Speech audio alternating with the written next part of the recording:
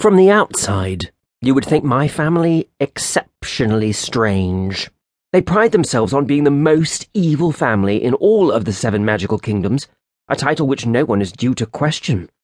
We, the Blackthorns, are pretty notorious.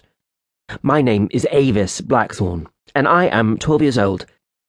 I am currently at the end of my summer holidays, and due in 6.5 days to start at Hayling Hall School for Wizards.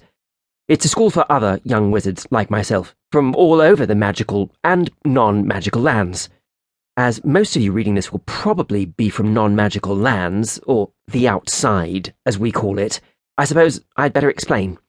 We, wizards, live in a similar dimension to you, but separate and kind of invisible. Happendance is the kingdom I live in, and it's probably the second worst, after Farkingham, which is just a black dust bowl. Happendance is all forest and filled with stupid, annoying fairy tale creatures. I can't wait to start school and get out of this drafty castle and away from my stupid family. Can you believe it? Hayling Hall is a boarding school, so I actually get to stay there, like actually live there. My last school was just a magical theory school for youngsters just down the road, so I had to come back every night. The castle that my parents insist on calling Darkhampton Manor is cold, damp, and in major need of repair. My parents never seem to have the time to do much about it. I think they like the cold. Anyway, they're too busy working for their beloved evil High Master, Malachi. He is the most evil High Master sorcerer these 7 kingdoms have ever seen. He's killed more people than a wolf raptor. A huge flying killer wolf? In fact, if a wolf raptor came face to face with Malachi, it'd probably scream like a girl and fly away. No offense to any girls. My parents are totally and utterly in love with him and think he does tiny golden nugget poos. They're always talking about him.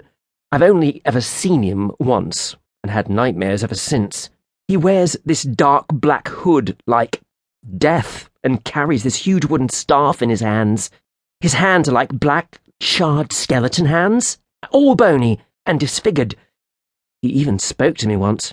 He asked me in his deep, rasping voice, like splintering wood, if I, like the rest of my family, would be coming to work for him when I left school. I didn't say anything. My mum had tried to hide me upstairs, not because she thought I would be scared. She couldn't care less about that, but because she's ashamed of me. They all are. Ashamed of me because I'm not inherently evil like they are. My mum is a hard woman, not one to cross. She's a terribly fierce witch who works constantly. I have 3 elder sisters almost identical to her in looks and personality. Then there's my 3 elder brothers, all terribly handsome, fiercely competitive, and unashamedly evil. I am not good-looking. Mum says I have a sloped, unsymmetrical face. I am not competitive, or good at anything, at all, apart from reading, but you can't be competitive at reading, can you? Unless there's a how many books can you read in a week competition. I'd probably win that. And to cap it all, I am in no way evil. I don't even have the heart to kill a fly. They all joke that they think I'm either adopted or was accidentally swapped at birth. I'm not sure. My parents do all sorts for Malachi. They run meetings with other Malachi supporters and organize evil things. Toppling the government seems a priority currently. Right now, I'm in one of the topmost towers, one of the least drafty ones, seeing how long it is before they come drag me downstairs. The youngest sister is getting married to some poor deluded prince who doesn't have a clue what's happening. He's under some kind of spell. I just know it. They're having a pre-engagement party and I have to go and mingle. They should be up here soon. I felt a searching spell shoot around my feet about 20 minutes ago. The older sisters, Marianne, Gertrude, and Wendis, arrived in separate carriages last night, along with the poor prince.